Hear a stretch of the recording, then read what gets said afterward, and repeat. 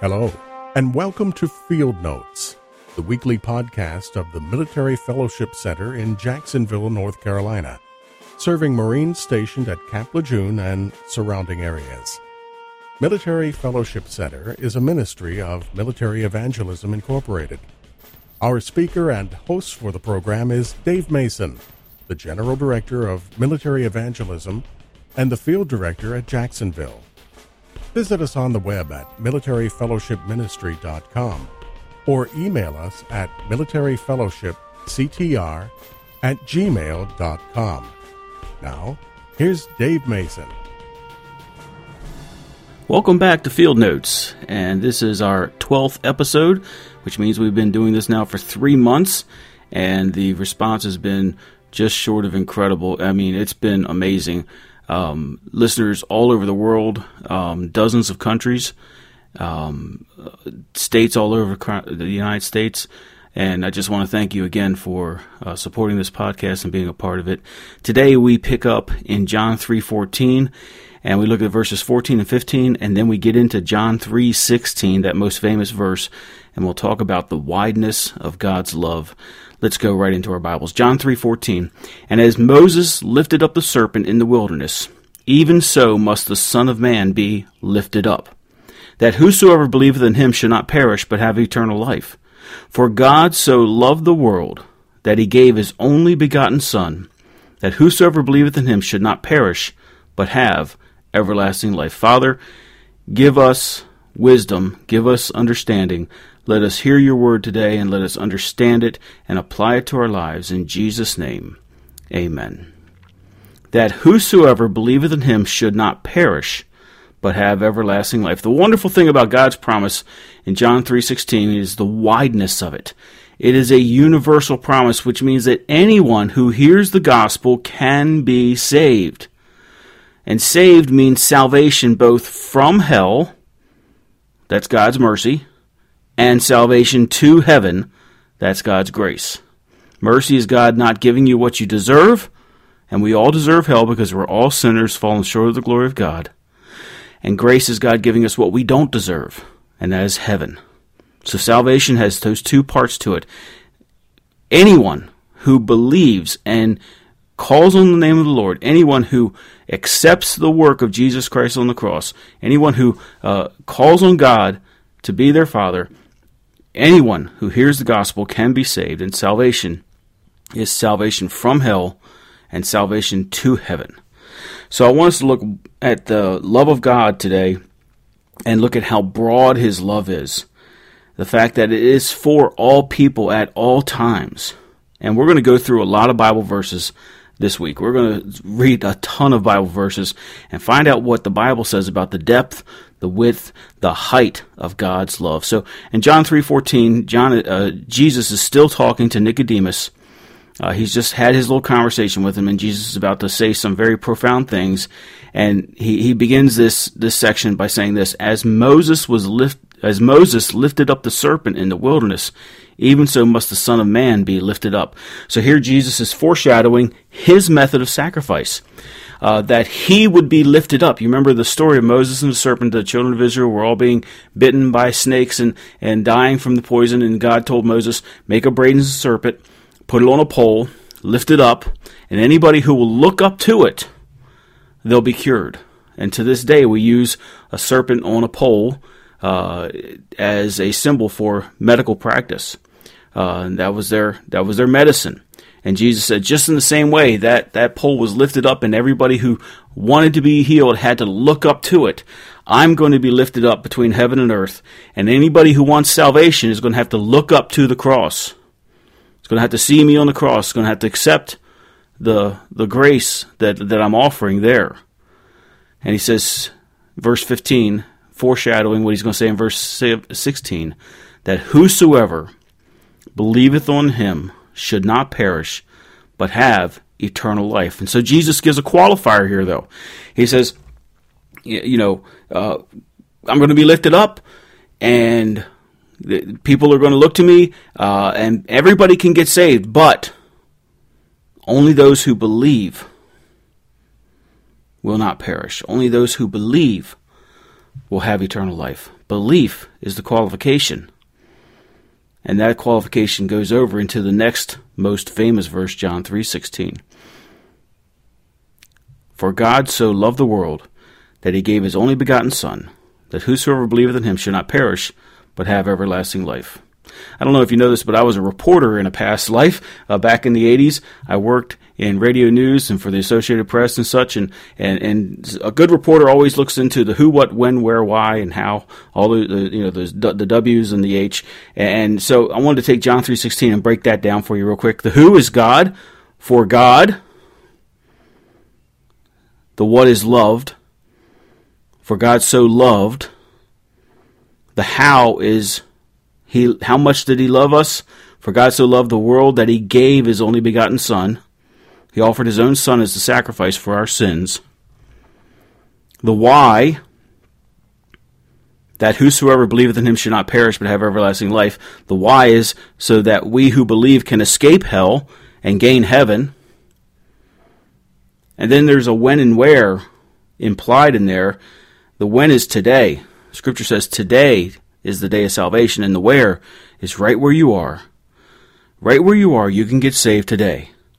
There's no need for you to wait for a Sunday, no need for you to wait to be in a certain place, to be in a certain chapel or a certain cathedral or certain thing like that. You can meet God right there where you are right now. He's searching for you. And so God's love demonstrated here, for God so loved the world that he gave his only begotten Son. That's the demonstration of God's love. He loved us so much he gave his own Son to be the propitiation, to be the substitutionary sacrifice, to be the satisfaction needed to pay for our sins, to redeem us from the sin curse. What a wonderful love. It's a pitiful love. It really is a pitiful love. Think of this, Job 7:17. What is man that thou shouldest magnify him, and that thou shouldest set thine heart upon him? Who are we that God should love us so much that he would let his own Son die in our place? Who are we? We're nothing. We are the pinnacle of his creation, yes, but in comparison to him, we're still nothing. We're not worthy of his love. But Psalm 103:13 says, like as a father pities his children, so the Lord pities them that fear him. He loves us even though we are sinners. Romans 5:8, but God commendeth his love toward us, in that while we were yet sinners, Christ died for us. He loved us before we became lovely. Before we became lovable, he loved us. You hear people all the time say, well, I can't get to church until I clean myself up. You can't clean yourself up to get to church. You just can't do it. I have to clean myself up before I can go to church. No, you can't clean yourself up. Only God can clean you up. And he loves you the way you are. He loves you as dirty as you are right now. He loves you. He doesn't want you to stay that way, but he loves you. And he commends his love towards you in that while you were still a sinner, Christ died for you. It's a pitiful love. It's a drawing love. He draws us to himself. He asks us to accept his gift of eternal life. For God so loved the world that he gave his only begotten Son, that whosoever believeth in him shall not perish. He loves you so much that he pulls you to himself. He puts his Son on a cross between heaven and earth, and he hung him at the peak of history. And the Old Testament prophets were looking forward to that day, and today we look back towards that day. And as the time was split in two by Jesus Christ, he loves us so much that he did this so he could draw us to him. Jeremiah 31:3, the Lord hath appeared unto me, saying, Yea, I have loved thee with an everlasting love. Therefore with loving kindness I have drawn thee. He draws us. He pulls us to him. But not all that are called or respond, and God knows that. Not everybody goes to heaven. Not everybody that hears the gospel message, not everybody that feels a little tug from the Holy Spirit in their heart responds to that.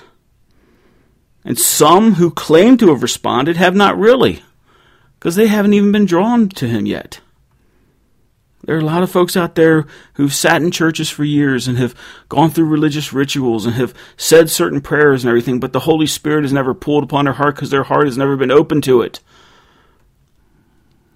1 Corinthians 12:2, ye know that ye were Gentiles carried away unto these dumb idols, even as you were led. Wherefore I gave you to understand that no man speaking by the Spirit of God calls Jesus accursed. How many people call themselves a Christian, a child of God, and say things, do things that basically curse God? And that no man can say that Jesus is Lord but by the Holy Ghost. You have to have the Holy Spirit pulling upon you, the Holy Ghost pulling you in order for you to even call Jesus Lord. Because he has to pull you in so he can give you the gift of faith. Romans 12:3, God hath given to every man the measure of faith. Faith is a gift from God so that you can respond. It's a pitiful love. It's a drawing love. It's a searching love. Listen to Matthew 18, verse 11. For the Son of Man is come to save that which was lost. How think ye? If a man has 100 sheep and one of them has gone astray, does he not leave the 99 and go into the mountains and seek after that which was gone astray? And if so be he finds it, verily I say unto you, he rejoices more of that sheep than of the 99 which were not astray. Even so, it is not the will of your Father which is in heaven, that any of these little ones should perish. God doesn't want anyone to die and go to hell. Not a single person. God is long-suffering to usward, not willing that any should perish. He's not slack in his promises. Some men think he's slack. He's not willing that any should perish. He made a way, and he's searching for you. And if he's found you, and you've responded, the beautiful thing about this is, his searching doesn't stop. His love doesn't stop. He still searches. He never lets go of his promise to keep you and to love you. Hebrews 13:5. Listen to this. Let your conversation, your walk, the way you handle yourself in your life, be without covetousness, and be content with such things as you have, for he has said, I will never leave thee nor forsake thee. Your life might go through some hard times, and I guarantee you it will go through some hard times, whether you're a Christian or not. And sometimes, especially if you're a Christian, you're going to go through hard times. But in those hard times, don't get discouraged. Don't get upset. It's not that he's left you. He hasn't left you. He will never leave you. He hasn't forsaken you. He'll never forsake you. He wants you to be content with what you have. Because what you have, if you're a child of God, is him. And that's enough for any of us.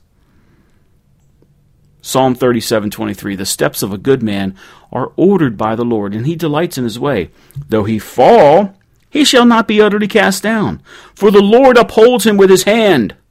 I have been young, and now I'm old, yet I have not seen the righteous forsaken, nor his seed begging bread. He is ever merciful, and lendeth, and his seed is blessed. If you trust him, he has so much for you. So much for you. His love is pitiful, it's drawing, it's searching, and if you've responded to him, it's expanding. The amazing thing about salvation, folks, is that it's only the beginning. As much as God loved you to send you his Son to die for you, accepting that and receiving his loving gift of salvation is just the tip of the iceberg. He wants to expand his love in your life. He wants to do so much more for you than you could ever think, dream, imagine. He wants to expand your thinking and increase your understanding and give you good gifts and show you his love and his mercy throughout your life. He wants to give you wisdom. And the fear of the Lord is the beginning of wisdom. He wants to give you so much. Listen to what Jesus said the night of his betrayal, John chapter 14. He that hath my commandments and keepeth them, he it is that loveth me. And he that loveth me shall be loved of my Father, and I will love him, and will manifest myself to him. Judas, not Iscariot, said unto him, Lord, how is it that thou wilt manifest thyself unto us, and not unto the world? Jesus answered and said, If a man love me, and keep my words, my Father will love him, and we will come unto him and make our abode with him. This is Jesus beginning to teach how he's going to leave and the Holy Spirit's going to come. The Father and the Son come unto the believer through the Holy Spirit. I hear people say, if only I had been around at the time Jesus was around, my faith would be so much stronger. No, it wouldn't. No, it wouldn't. You have two things that the disciples did not have while Jesus was walking on the earth. You have what Peter says in his first epistle, a more sure word of prophecy. You have the completed Bible at your fingertips. You have the completed, pure, full, undefiled Word of God at your disposal. And you have the Holy Spirit of God dwelling in you if you're saved. You don't need to be standing looking at Jesus in the face to have more faith. You have him dwelling in your heart. Jesus said, John 16:27, for if the Father himself loves you, because you have loved me and have believed that I came out from God. The Father himself loves you because you have loved me and believed that I came out from God. And when you believe that, the Holy Spirit comes into your life and things change. Maybe you don't get a better job. Maybe you don't get better health. Maybe you don't get a better relationship with other people. I don't know what. Maybe the thing that you're desperately wanting never happens, but you have God. And you have so much more waiting for you. I've been teaching the Marines here these past few weeks on Tuesday nights in Proverbs about wisdom and things. And one of the things we talked about, I said, you got to understand something. You know, we get 70 years on this earth, and anything past that's the grace of God. That's what Scripture says. But if we live to 110, 120, that's still a drop in the bucket compared to eternity. This life is just preparation for the life to come. And what is coming for us is so much greater than what we can see, think, hear, understand, dream. Romans 8, 31, 32, and 38 and 39. Listen to this. What shall we say then to these things? If God be for us, who can be against us?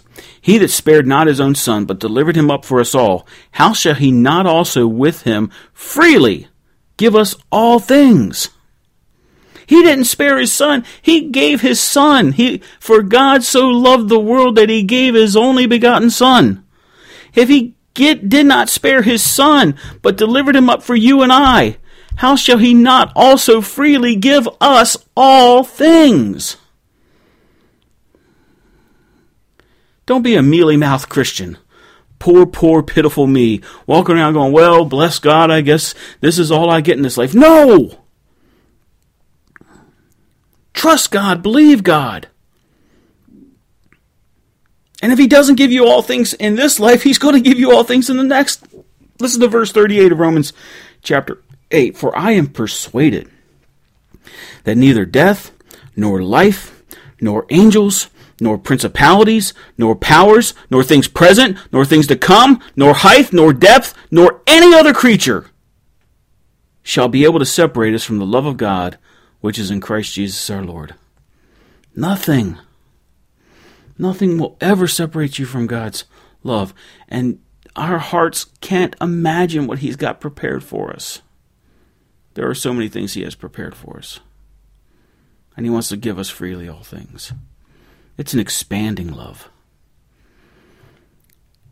And praise God, it's a love for everyone. For God so loved the world, everybody in it, that he gave his only begotten Son, that whosoever, anyone who believes in him, should not perish but have everlasting life.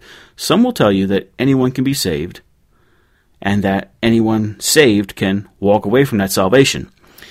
Others will tell you that God preordained who could and couldn't get saved. Now, which one's right? Neither. And both. They're both right and they're both wrong. You see, the sovereignty of God and the free will of men are parallel tracks.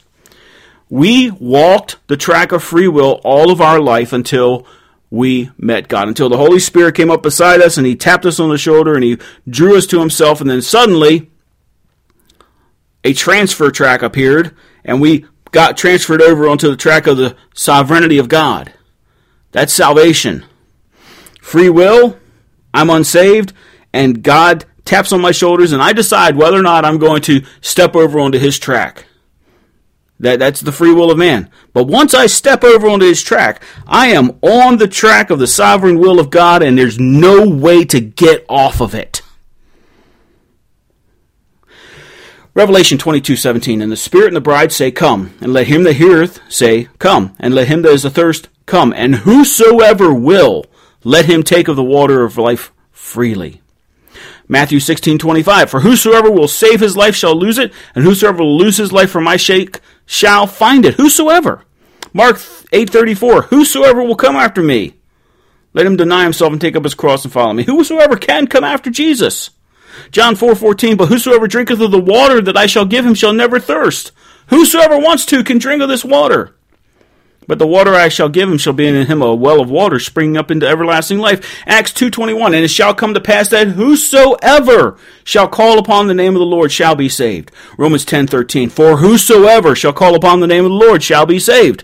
Acts 10:43, to him give all the prophets witness that through his name whosoever believes in him shall receive remission of sins. 1 John 4:15, whosoever shall confess that Jesus is the Son of God, God dwelleth in him, and he in God. So whosoever. Anyone can get saved.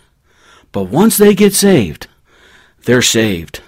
There's no getting off that bus. There's no getting off that track. You are there. You are stuck. You are in it. You're there for good, because you might go back on your promise, but God never does. You might go back on your promise, folks, but God never does. You make a covenant with God, break it. But God won't break it. God made covenant after covenant with Israel. Israel broke the covenant again and again and again.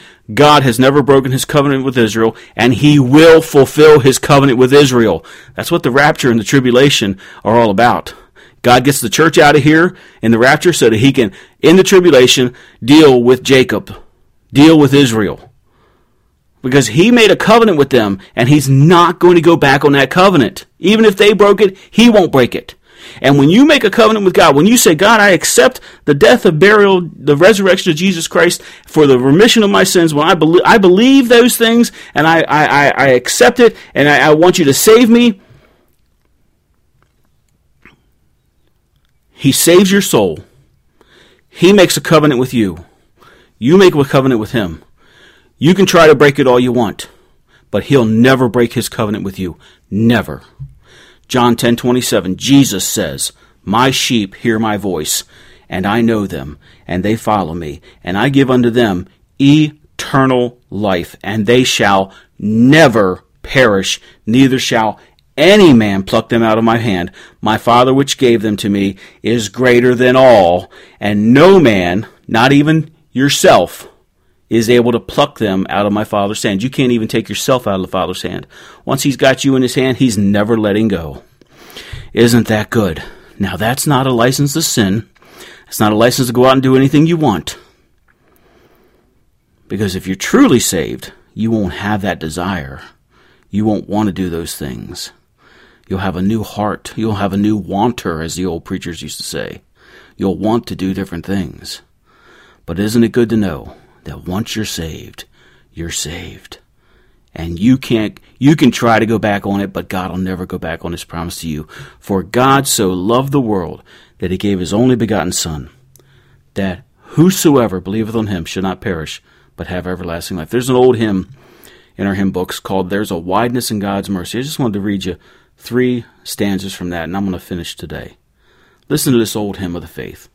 There's a wideness in God's mercy, like the wideness of the sea. There's a kindness in his justice, which is more than liberty. There is welcome for the sinner, and more graces for the good. There's mercy with the Savior. There's healing in his blood. For the love of God is broader than the measure of our minds, and the heart of the eternal is most wonderfully kind. God loves you. He sent his Son to die for you, so that if you will believe in him, you'll never perish, but have everlasting life. God bless you. Thank you for joining us for Field Notes. If you have been blessed by the preaching and teaching you have heard, consider visiting our website at militaryfellowshipministry.com and click the Donate button. Any amount will be a great help to us as we continue to reach our men and women in the military with the gospel. Join us next week as we continue our study of God's Word.